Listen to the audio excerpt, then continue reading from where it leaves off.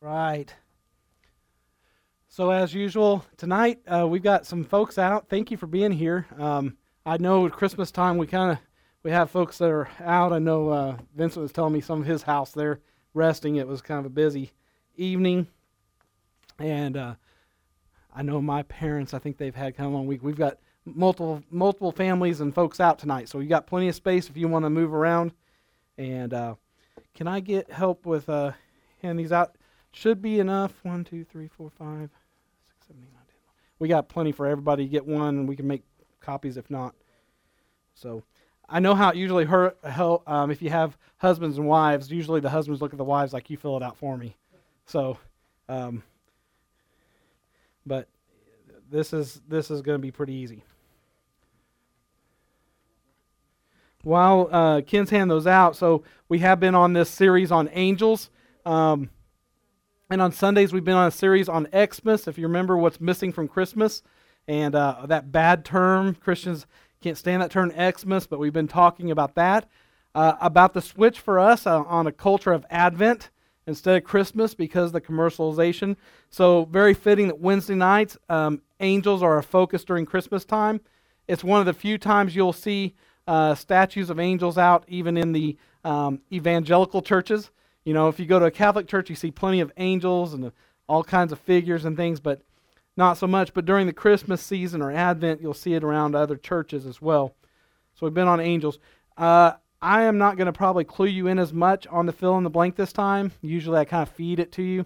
If you'll kind of follow along with me, but the way I prepared for tonight, I'm not going to tell you. Now, there are plenty of scriptures in here, and this may be a challenging way to do it, but if you want to read one of those scriptures, then when I get to that point, put your hand up and tell me what scripture you want to read. And we'll see how many people are brave tonight that will jump in there. All right. So everybody's got their... does anybody need pens? We do have pens. Anybody need anything to write with? You do? Okay. Back there by Nathan, Devin, if you don't mind grabbing that whole cup and just bring it this way, and then if somebody else needs one. Yeah. May need it. May make you cry tonight. Well, I wasn't going to start with jokes tonight because last time I did that, it bombed bad. It's the worst. It was the worst of all the times I've tried to tell jokes. Last time you guys were a tough crowd.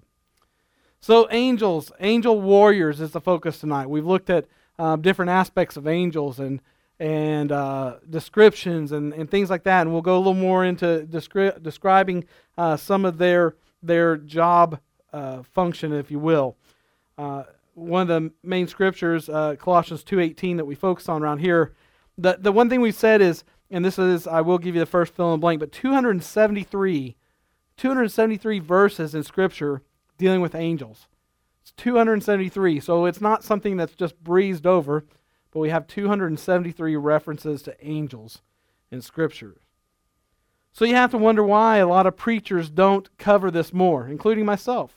It's something that we want to focus on the salvation message, many different parts of Scripture, but angels are sometimes just kind of delved in on some other topic. I believe there's three main reasons many churches don't talk about angels. The first of which will be another fill in the blank, is reaction against speculation. Reaction against speculation. I'll explain that. You know, theologians are awful, and theologians are the ones that's their main job and focus is to study God's Word and to expound on it, to help unveil the things, the mysteries of the Bible, the things that we are curious about. And they are guilty sometimes on focusing on things that we could really care less about. And what I mean is, let me put it in these terms. If you work for Walmart and you are a cashier at the cash register, you don't necessarily care about what is inside that thing that beeps, that happens to how it puts that price through and shows it up and how that calculates. You don't really care about that, do you? You just care that it keeps beeping because you got people in line, right? And you got a job to do. And we as the lay people, Christians, that don't consider ourselves theologians, maybe you do. I don't consider myself a theologian, but sometimes we really don't care about some of the details that theologians expound on. If you ever read a Bible commentary, you'll find out There are plenty of things they put in there that you may not really care about. What you care about is, how do I live my life for Christ so I am pleasing to the Lord? How do I get to heaven, right? And how do I lead others there? And that's the nuts and bolts. So we just care about how that functions. But that's one reason that theologians, that sometimes many churches don't talk about angels, is the reaction people give to speculation. In the last couple messages, I've given you my take on some things in Scripture that doesn't really say it there. It's just the way I think I see it. Remember when we talked about angels coming to church and sitting there and what they must think and those kind of things? I kind of projected my own thoughts into that. The Bible doesn't say exactly everything they think and their curiosities, but we looked at Scripture and know that they are curious about us, so I expounded on that. So reaction against speculation. You know, theologians, they'll worry about things like, does each angel have a name, such as Gabriel, Michael, or how much time passed between the creation of angels and the fall of the third of them? Or they might focus on, is there a guardian angel assigned to every child born? None of these are addressed in the Bible, but scholars love to talk about them. And it's a turnoff to most of us who want to know not what they think, but what God has said. The second main reason I believe that churches don't talk about angels is reaction against the worship of angels by the Roman Catholic Church. One of the reasons there was a break from Roman Catholicism is because when people started really diving into the Word of God themselves and reading it, understood we aren't to worship angels. We aren't to worship Mary. We aren't that God Himself and Jesus are the only ones that we're to worship. And so, they don't encourage, the Roman Catholic Church as a whole, historically, has not encouraged their parishioners to read the Bible for themselves. The priest is there to explain that. And so that's what started that break from that, is Protestants, they wanted to know, and so that reaction against the worship of angels. But since the 4th century, they have also promoted the worship of angels, and then September 29th is a holiday in the Roman Catholic Church called Michaelmas, which focuses on the worship of the archangel, Michael. Colossians 2:18 says, "Let no one disqualify you, insisting on asceticism and worship of angels, going on in detail about visions, puffed up without reason by his sensuous mind." In other words, be careful that you don't think you know Scripture so well, you start adding your own things and you kind of give these people puffed up, talking about visions and puffed up things. And that's why some guys will come out with these books like we've kind of joked about, 88 Reasons Jesus will Come Back in 88. And they get on their own track and they puff this up, and then when it's wrong, they just kind of disappear off into the sunset, right? And nobody thinks about it again. But as a knee-jerk reaction, Bible-believing churches have been guilty of backing off this subject of angels. That's also a problem. They're fearful of being accused of giving them too much attention. So we got to just talk about Jesus. I mean, the angels are the distraction. We need to focus on Jesus. A third reason I think we shy away from this topic is a reaction against paganism. Because some who really study the Word, and they begin to find out that every known pagan group in the world believe in spirits, demons, and angels. Now, I'm a little bit nervous on this part because I have someone a little more studied on especially Eastern religions, but from what I understand, Hindus and Muslims and Buddhists and the endless Indonesian and jungle tribes of the world, that they believe in these spirit beings. I mean, maybe not in the same sense as the gospel does, but they have built into their belief system for these types of spiritual beings. In fact, I was looking in the pagoda-style roof, which I think originated in Japan, the wooden structure, but China does. But China, they historically liked that, or used that, with the belief that if demons were trying to come on your home, they would slide down, there's points in the end, and they would either impale themselves or hurt themselves and wouldn't come back. So even the style of their roofs were designed with this belief about demons. So there's some of the same concepts as with earrings and other piercings. Some cultures and religions, it's revolved around warding off evil spirits, demons. So we've covered the basics about angels in our first 4 messages, and now to get in more detail, we have to just come to the point that angels are not soft, diaper-clothed babies with wings floating around on a marshmallow-looking cloud, right? With a harp and a little bow and arrow, right? That's really not what angels are, although that's cute, and a lot of people like to think of angels that way, but they're not. They are God's secret agents and messengers, warriors. If this was, we're talking about God's army, this is the special forces of God's army. These are the ones that they are created and skilled and trained and have been given special power to fight like no other being can fight.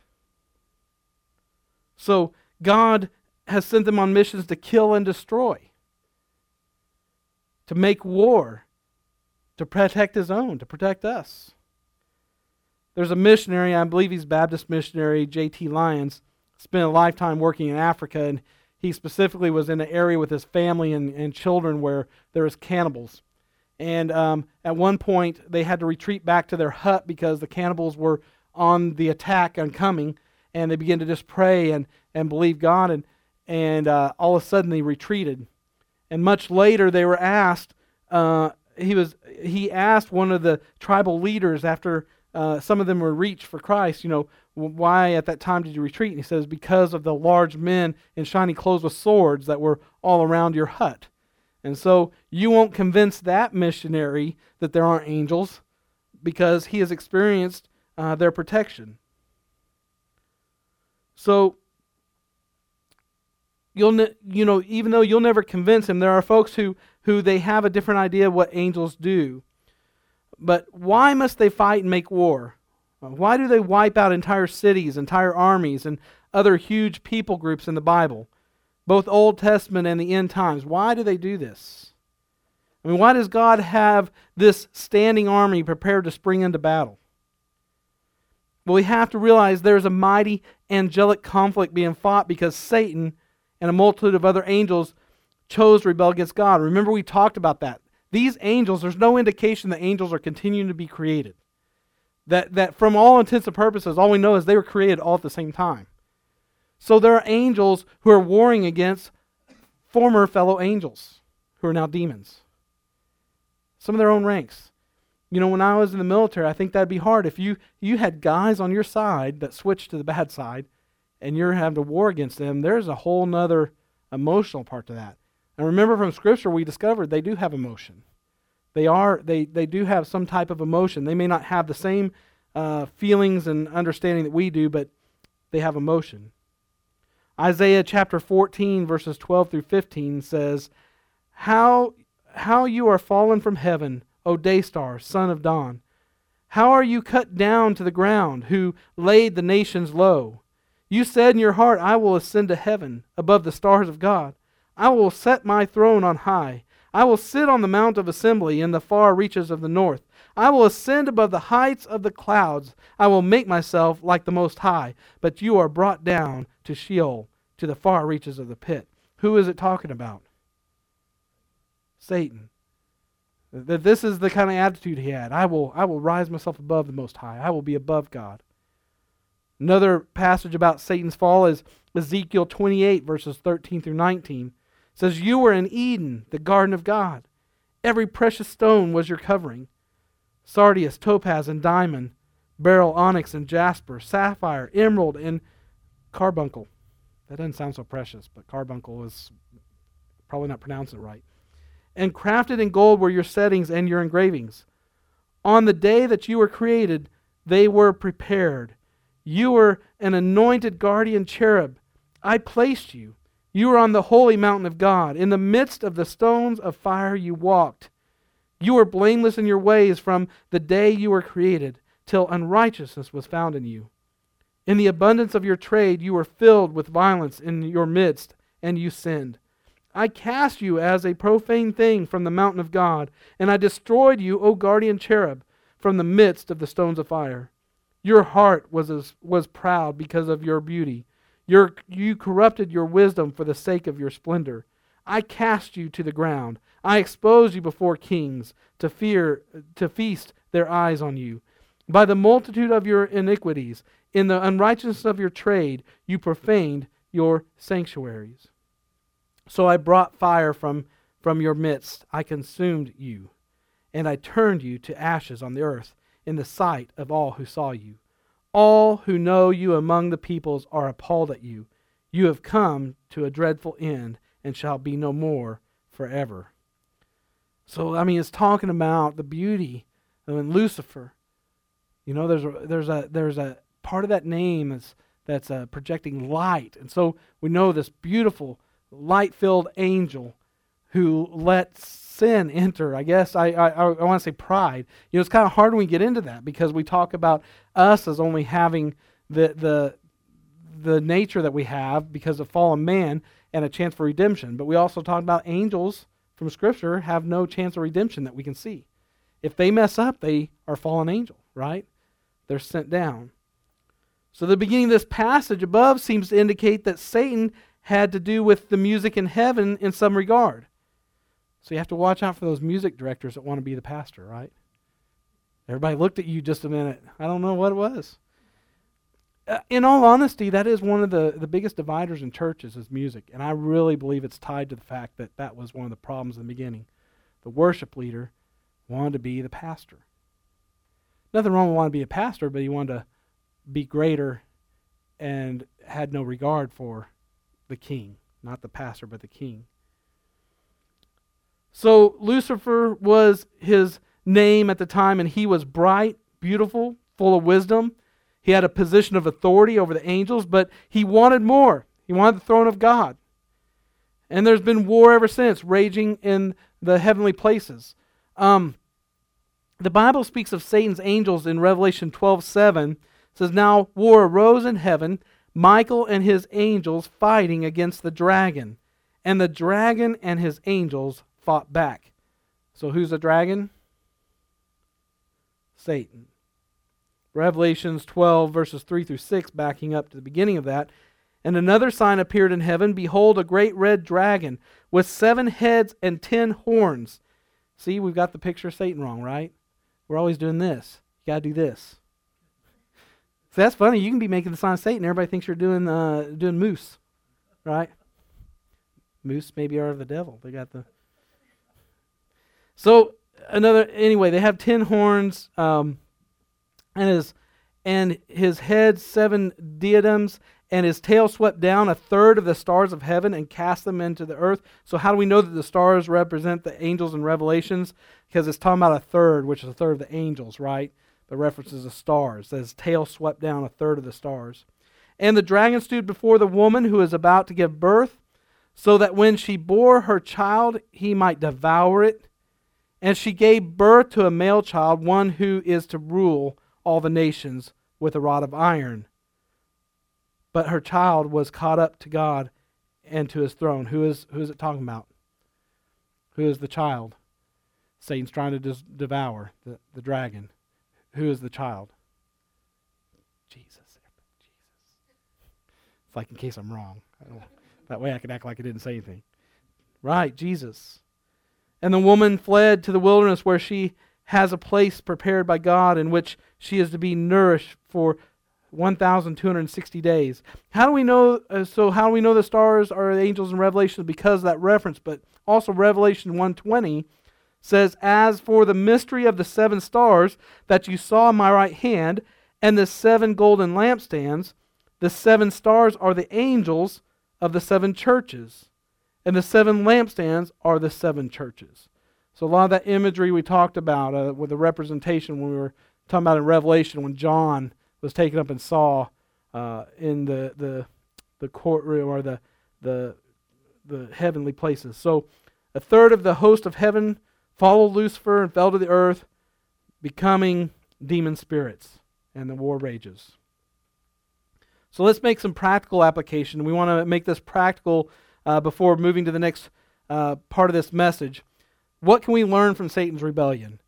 Now, listen, this is a little bit loaded because I have a specific answer, but I just want to hear from you. What can we learn from Satan's rebellion? I know I'm talking fast, but it's because I got a lot to cover tonight. But what can we learn from Satan's rebellion? Just throw it out there. It's not a wrong answer. I've just got one that I'm going to give you if someone doesn't hit it the same way.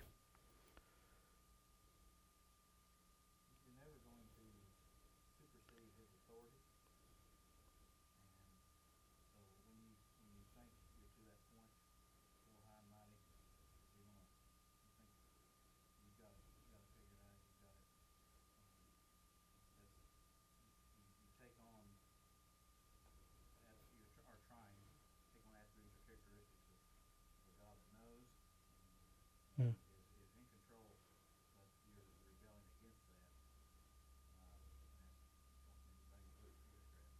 Yeah. So let's keep Ken's answer in your mind because he brought it to the point of spelling out what I'm getting at. So he's saying that anytime you try to buck against God, you want to try to be greater than God. You want to try to be greater than Him. Then it's rebellion, which is witchcraft. We will actually hit that too.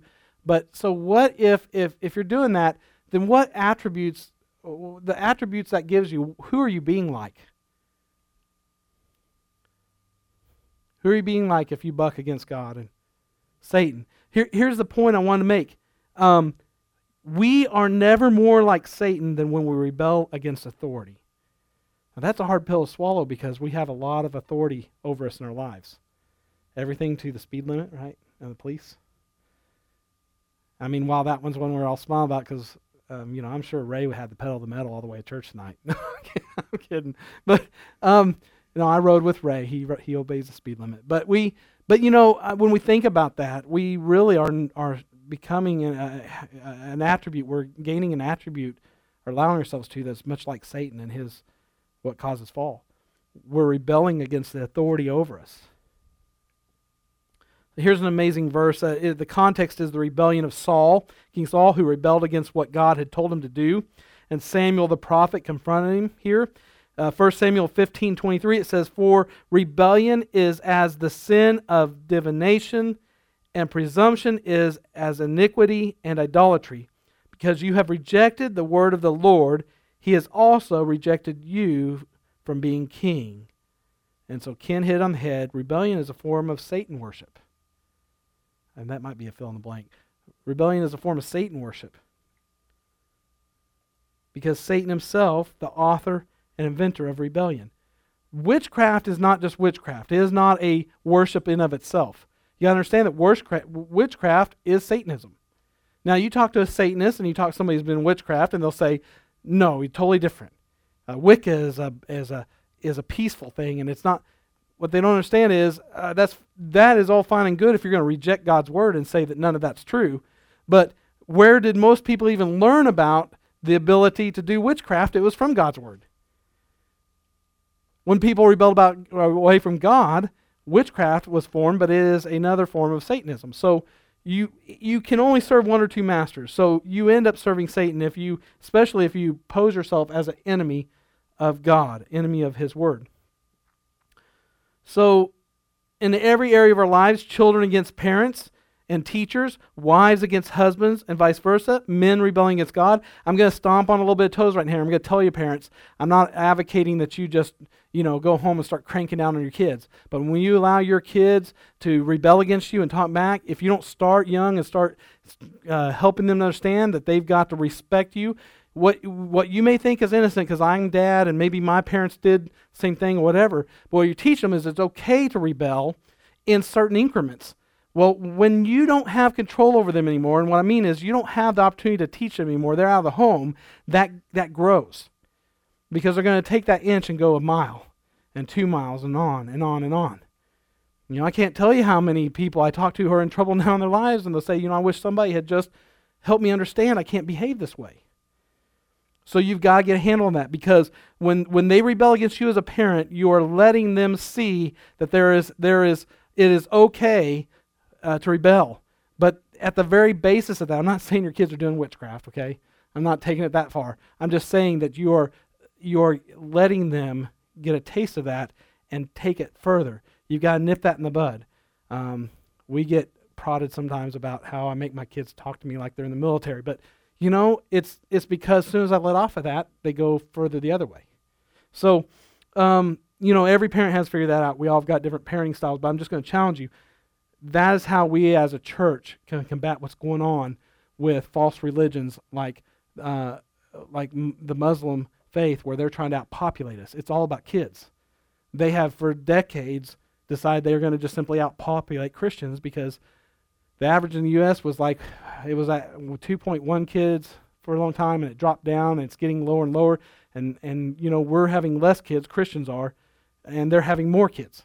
And so Muslims from birth, they're whispered in their ear, and they are told they're Muslim, that they worship Muhammad, and from that point on, the only way they can separate from that is to basically curse their whole family, all the generations back to the beginning.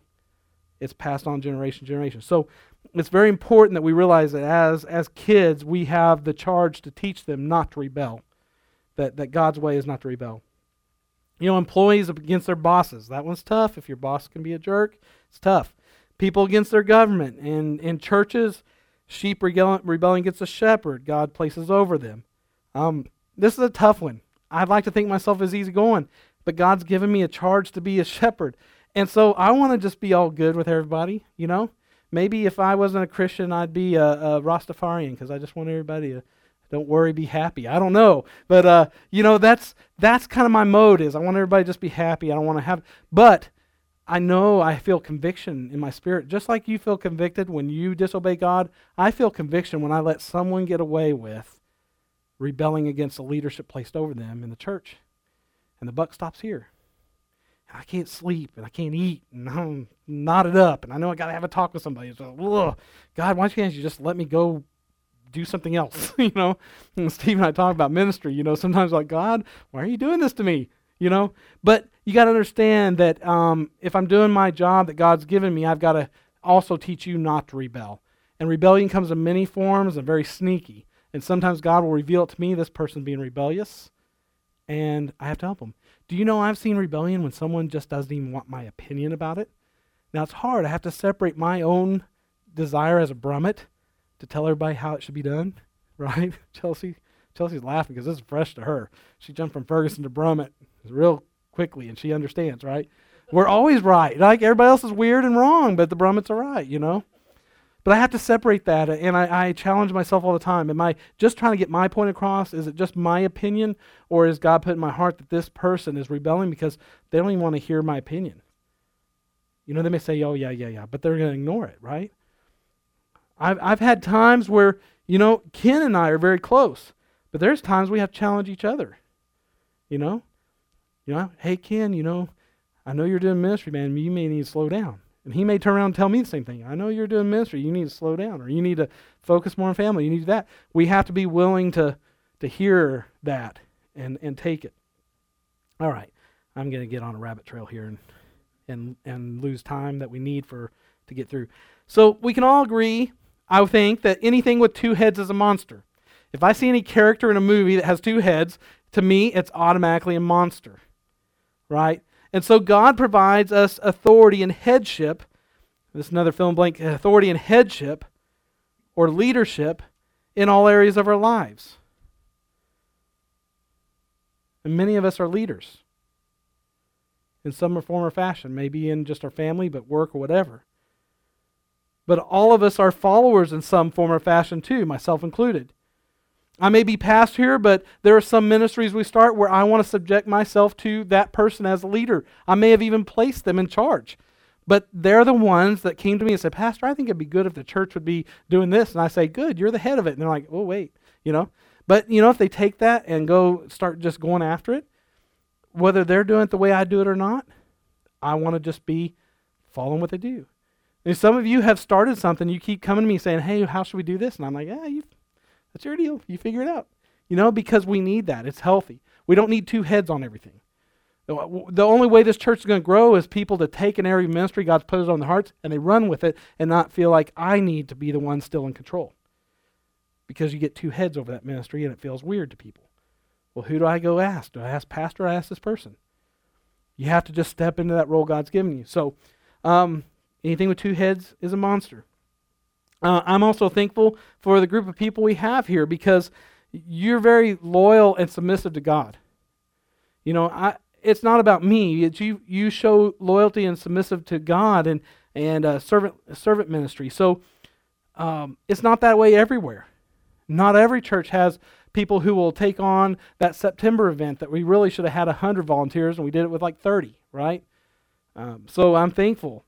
Jennifer and I both grew up in ministry, and we know how it can be. We both witnessed broken hearts over constantly dealing with people rebelling to their God-given authority, or feel that they've been given authority of God to become armchair pastors or the pastor police, as some may call them. We've witnessed, she's not in here, but we've witnessed people close to us where a church is just coming against their pastor and just is tearing everybody up and splits the church, leaves long-lasting scars on people. I'm not saying the pastor's always right, but sometimes we just go about it really wrong. So, rebellion is akin to witchcraft, Satan worship. A study of Satan is a study in rebellion. So, God is in control of these comments that I'm making tonight even, and though they may not be needed because I'm not having an issue with people rebelling against me or seeing them rebel against God or rebel against the organization of this church or whatever. I'm not seeing that, but I believe that God uses it, so there'll be some time and place where God has brought you here tonight to hear this, and you'll be instrumental. It may not even be pastor that's taking care of it. You may see some kind of rebellion. I've had that happen. Man, that's one of the best feelings in the world of a pastor when you hear about something that was taken care of godly after it's done. I'm going to tell you, I go home and almost do a little happy dance. Like, I don't, I'm part Indian. It's almost like a rain dance. I'm just around like, God, you're growing people in the church. I had that happen a few years ago. Someone come to me and said, hey, I should have told you about this, but so-and-so was doing this or doing that, and I just felt like it was divisive, it was going to cause problems, and I gave them some scripture, and I told them we shouldn't be doing that. And they stopped, and I'm like, let me hug you. Let me take you to dinner. That's what we should be doing. We should be growing to the point that we're all helping to fight against the rebellion, against the Satan worship, the witchcraft that tries to crowd in the church. All of our homes can benefit this, husbands and wives. I've mentioned this before. Here's toe-stepping again. At one time, before I was even pastor here, I just was an observation. I noticed that most of the couples we had in, the wives wore the pants in the family. Sometimes the men couldn't even get a word in edgewise. Ken, you're safe. That was before you guys came. So, but I'm just telling you. I'm being real with you. I'm not trying to hurt anybody's feelings. And you're thinking, was I here? I'm just telling you, it's culturally too. And I'm not a chauvinist. I'm just telling you, when it's out of balance where the wife is bossing around the husband or treating him bad, it is never going to end well for them. It's going to be strife and turmoil. And I'm not telling you the wife has to walk behind the husband, 5 feet and be quiet. My wife and I are partners. We are equal and co-equal in ministry, but she lets me lead the way God planned it. And I also honor her by looking out for her needs and what she thinks we should do. Her opinion matters to me more than anybody else. And so I honor her and let her guide my heart. In fact, some of the wedding vows I've used and the few weddings I've done talks about God did not make Eve from Adam's head so that she could rule over him or from this or that, but she was made from his side that she might guide him through his heart. That she might by her virtue guide him. So that's how we fight off rebellion in our families. So we can never be more like Satan than when we rebel against authority. Sins of the heart, those that are hidden, are the most dangerous. Sins of the heart are most dangerous. And there's 2 reasons for that. 2 reasons that sins of the heart are most dangerous. They are easy to hide from other people. They're easy to hide from other people. So I went through something in Bible school. Some of you have heard it before. I'm not going to tell the story. I'm just going to say I had to leave in a bad situation, right? It was embarrassing. It was crushing. But I had to leave, and I learned a lesson. Some of you, and my wife included, will say, you tell people too much about yourself. I had a vice president at Walmart that in mentoring me, she told me, said, and just excuse pastor using this kind of term, she said, you show your rear end too much to people. In other words, you show them your weaknesses. You show them your weak sides, and that can also be bad for a leader. And I agree to an extent, but what I found out is I did this whole thing. Remember the community series? Some of you that were here for this, right? We said you should know people well enough that if you say, "How are you?" and they say, "Fine," you know them well enough to be able to say, if appropriate, "Baloney."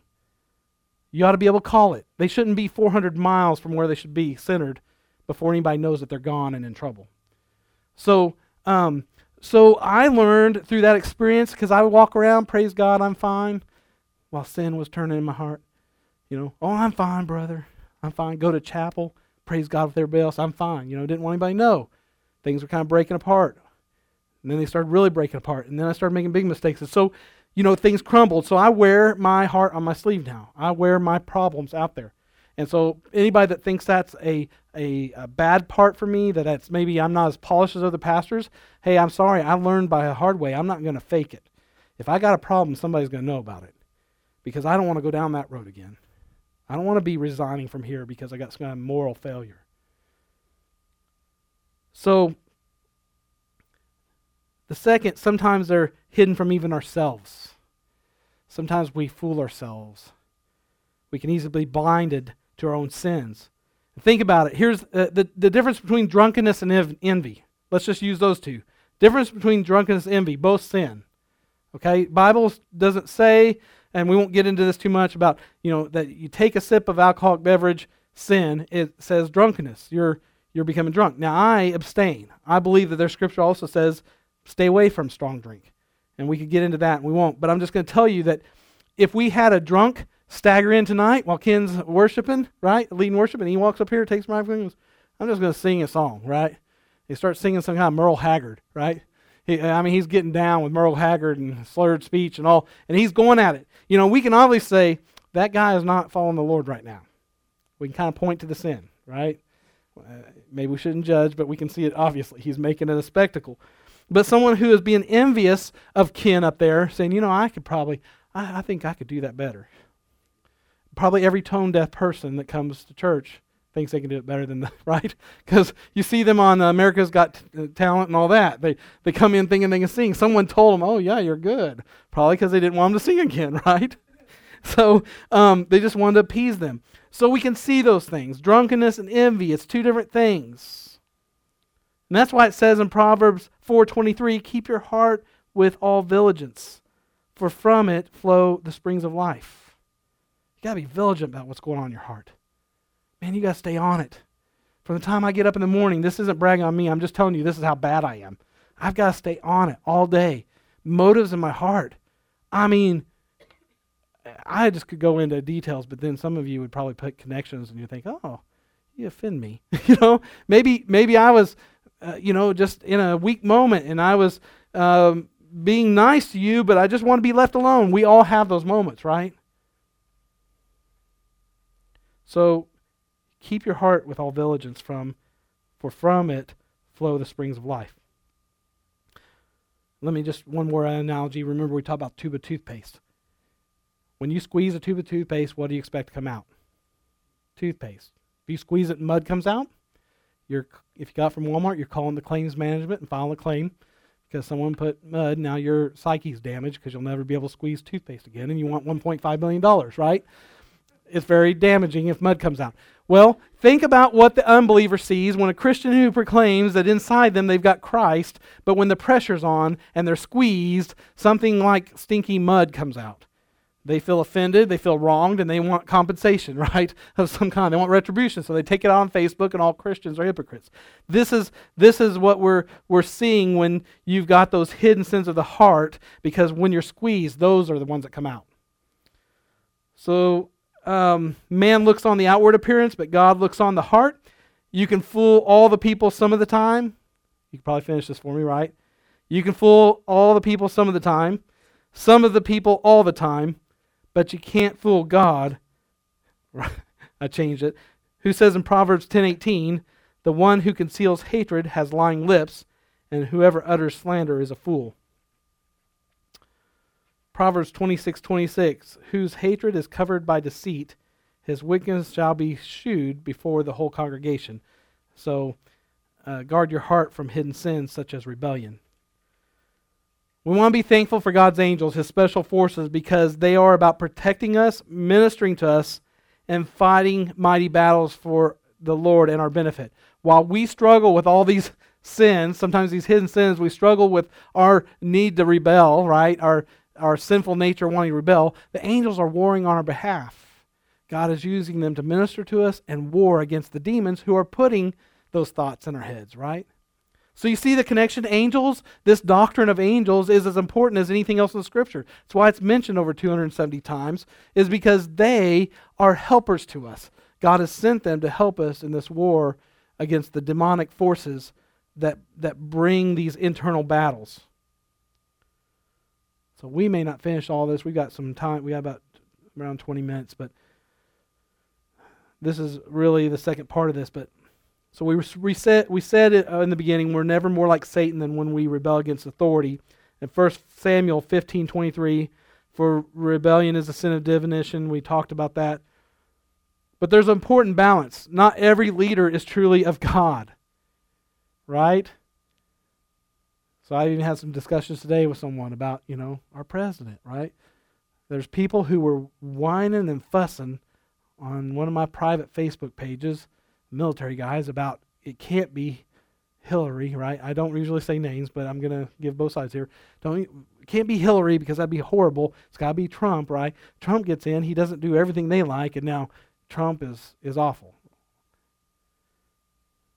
Not every leader is truly of God, and a spiritual dictator is not worthy of having any following whatsoever, but the proper platform of leadership is example. So here's the thing. It may not be that they are being respectable. It may not be that they are being fair or doing what they say they do. They may not be. They may be an unbeliever acting as an unbeliever, but we still have to be obedient to the authority over us until it comes in conflict with us serving God. 3 Hebrew children, right? We can't bow down to idols because if Trump told us to, we'd have to be in violation of the law at that point. Steve and I talked about this. At what point you go the gamut from Peter trying to swipe the head off. Remember I told you he wasn't trying to take an ear off. He's just a bad shot. Trying to take the head off, he caught an ear, right? So there's that. Sell the cloak and buy a sword as they're going out to minister, right? Because people are going to be after you. But then then we turn the other cheek. So there's this balance. There's this balance between when it matters is when we're being forced to go against what God tells us to do. Otherwise, it's not your battle. You pray for who is supposed to be in the White House, and then you trust God that His will is being done in accordance with your prayer. But you don't go take up arms, and now we got to defeat the government because it's just starting to tromp on Christianity too much.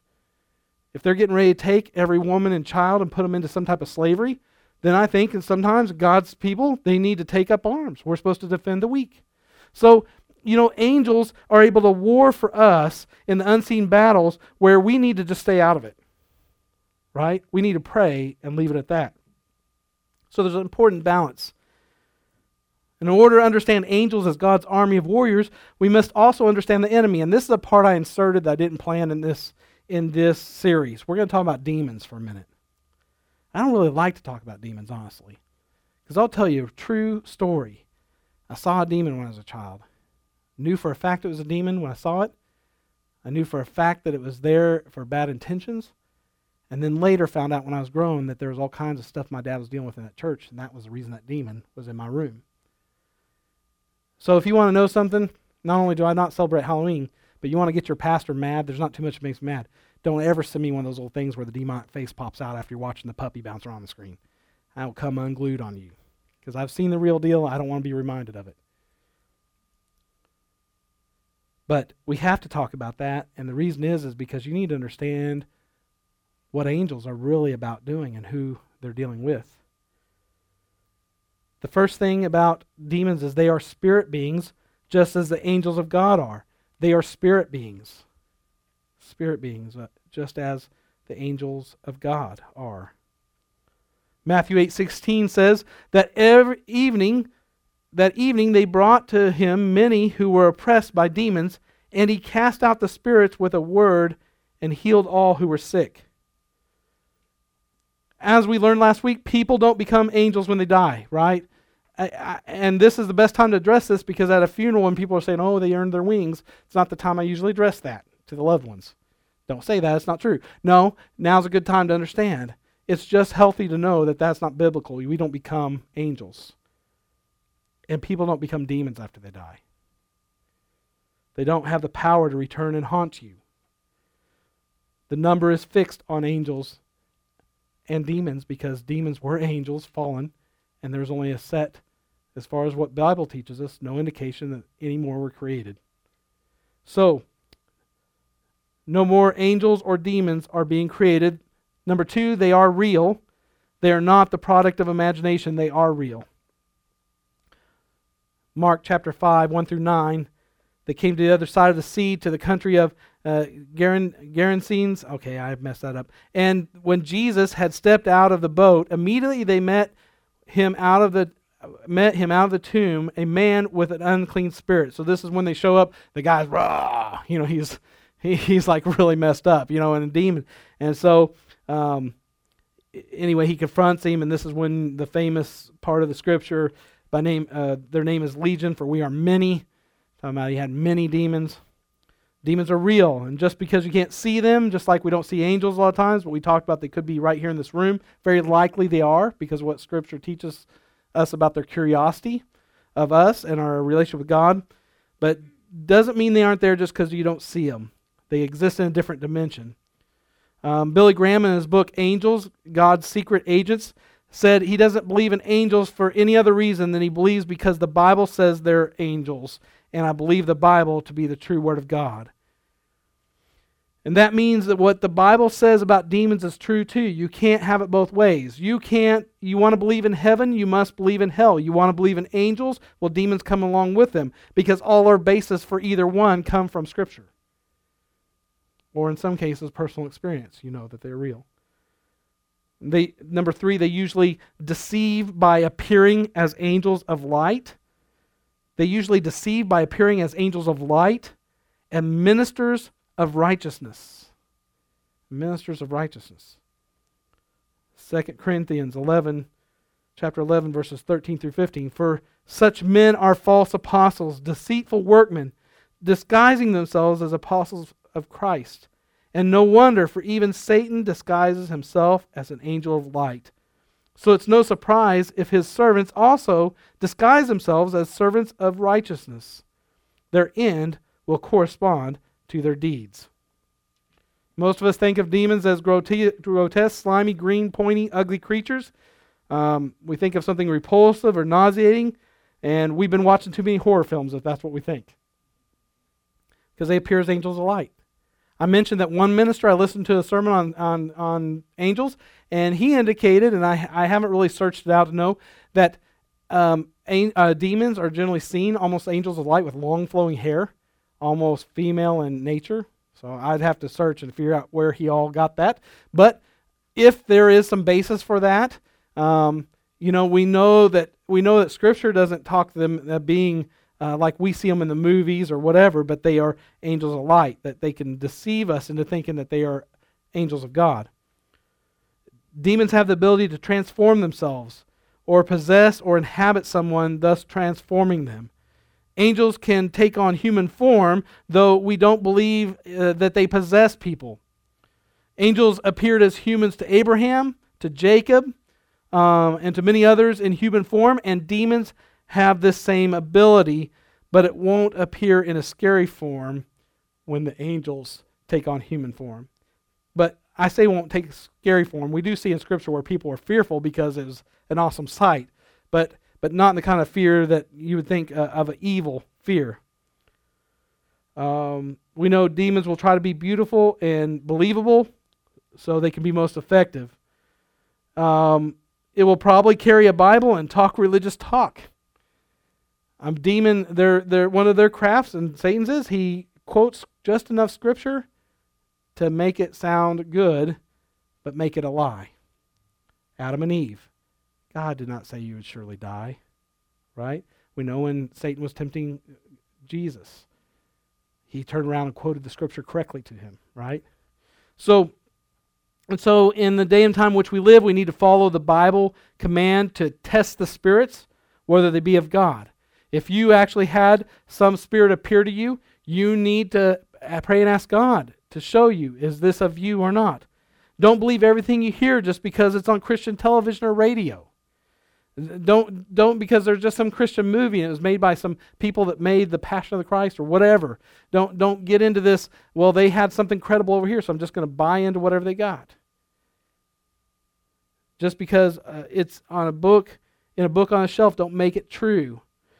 It's just like The Shack. They're getting ready to make a movie on the book The Shack. It's been quite a bit of time since I read that. But the way it depicts God and Jesus and the Holy Spirit is not exactly, it's not scriptural, but, it depends if you want to give it artistic ability, artistic latitude. So Paul warned us about listening to another gospel, or worshiping another Jesus. And we know Satan is all about counterfeiting. Paul wanted us to be careful not to listen to another gospel or worshiping another Jesus. When you really stop and think about that, folks, listen. When you stop and think about what he's talking about, another gospel, is he talking about Buddhism? Is he talking about Hinduism? Is he talking about the Muslim belief? Is he talking about any of that? No. Another gospel is taking the gospel and changing it to fit whatever that evil intention or that wrong intention is. You have to be careful. That means that there are plenty of preachers out there who likely are preaching another gospel. Otherwise, we wouldn't be cautioned to be careful of it. And that's why I challenge you. I always, and I'm not just trying to be humble when I say it, I am fairly still new at this. 5 years into it, I still consider myself new at dividing God's Word. I listen to preachers far more adept than I am every week. And so I challenge you. You've got to study God's Word. I am not, it doesn't hurt my ego if you get to a greater understanding of God's Word than me. Now, if a whole church does that, nature of things, you'll end up with another pastor. I either have to grow along with you or at least a little ahead of you. If you start outgrowing me, then you have to get another pastor. But that is something that I applaud, is if people study God's Word for themselves to the point that they become very learned about it. The fourth thing about demons, they oppose the children of God. They oppose the children of God. They try to separate the believers from God. It's all about separation from God. Hell is eternal separation from God. And so that is the goal. That is their main goal. Romans 8:38, if we read that, it talks about they bring fear into our lives. In 1 John 4:18, they try to create an unforgiving spirit. If you have unforgiveness, if someone comes to church and you can't come to church because that person's there, then you've got an unforgiving spirit. And it warns in Scripture that is a demonic influence. 2 Corinthians 2, verses 10 and 11, they try to corrupt sound doctrine. 1 Timothy 4, 1 through 3, they try to destroy Christian fellowship and unity. On that second one, they try to corrupt sound doctrine. One Wednesday night, we had someone who visited the first time, and they caught me in the back, and they wanted me to stop everybody before they left and correct something I said, because they had grown up in a different doctrine, and they believed that was true. And for whatever reason they came, and they're very intent on, I think there might have been, Danny's not here, your dad, but I think I was eyeing him or someone, because the guy was just getting really pushy. And I believed that night that while he might be a believer, he was letting himself be influenced by demons, because it was something that was very foundational to our beliefs here. And it's something I was never going to change on, because I know it, in my spirit, I know it's true. And so someone who's trying to corrupt sound doctrine. Now there's a lot of gray areas in my knowledge of the Scripture that someone could correct me on, and I would be fine. But they do try to destroy Christian unity. 1 Corinthians 10:20 would tell us that this list is not exhaustive, but we need to watch and protect against these things, knowing that demons will try to destroy us. We are to contend for the faith. Here's some positive things. And you can pray for me on this, because the temptations are great to leave something out of my sermon sometimes because someone's going to be present who may think it's directed at them. That's one of the toughest things of preparing sermons, is because the Holy Spirit puts something on your heart. You start preparing and you really get into it, and you've typed it all out, and you're looking at it and you're reading through it, and you're like, oh no, that person this week, that one conversation with them, and they're going to think I'm doing this just because of them. And then you realize sometimes the Holy Spirit is trying to talk to them, and you got to make the decision. So pray for me, Because there's a temptation for me even. And sometimes I think the demons are trying to get me. They're coming in where the Holy Spirit it flowed, and I know it's the word God gave me, but then you got this other thing happening. They want to influence you changing it. But we know that Christians are more than conquerors through Christ. Amen? We have a power source greater than Satan and his fallen angels. And 1 John 4:4, greater is he that is in me than he that is in the world. Who is it talking about? He that is in the world. Satan. We can just stand against Satan clothed in the armor of God. We see that in Ephesians 6, talking about the full armor of God. That's there for a reason. Christian, that's there to tell you, you can clothe yourself. Through the Word of God, you clothe yourself with the armor necessary to stand against the devil and his evil schemes and his henchmen. So we've already established that God's angels are mighty warriors, killing machines. I know it may offend some to use that in terms of angels, but they are killing machines for God against evil. God's angels are organized. Here's something really intriguing. I believe they're organized into an intricate system of rank, position, and authority. Now, where do I get that? Well, listen to this. Ephesians 6:12. We know in that scripture it talks about principalities, powers, rulers, spiritual wickedness. It's talking about demons. That's talking about the forces of evil, which that is Satan and the demons. So Satan is an imitator. We know that. He's a counterfeiter, right? If God has a truth, he's going to try to make it a different truth. He's going to counterfeit it to look the same but be harmful. Martin Luther called him God's ape. So this is how God's army is also organized. Basically, God's army has structure, so Satan's army has structure.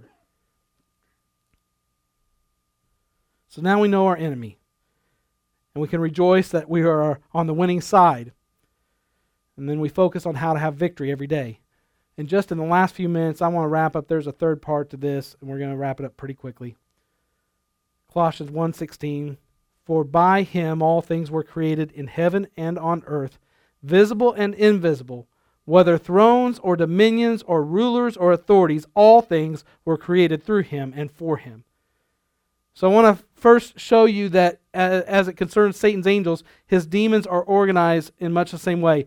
Ephesians 6:12, for we do not wrestle against flesh and blood, but against the rulers, against the authorities, against the cosmic powers over this present darkness, against the spiritual forces of evil in the heavenly place.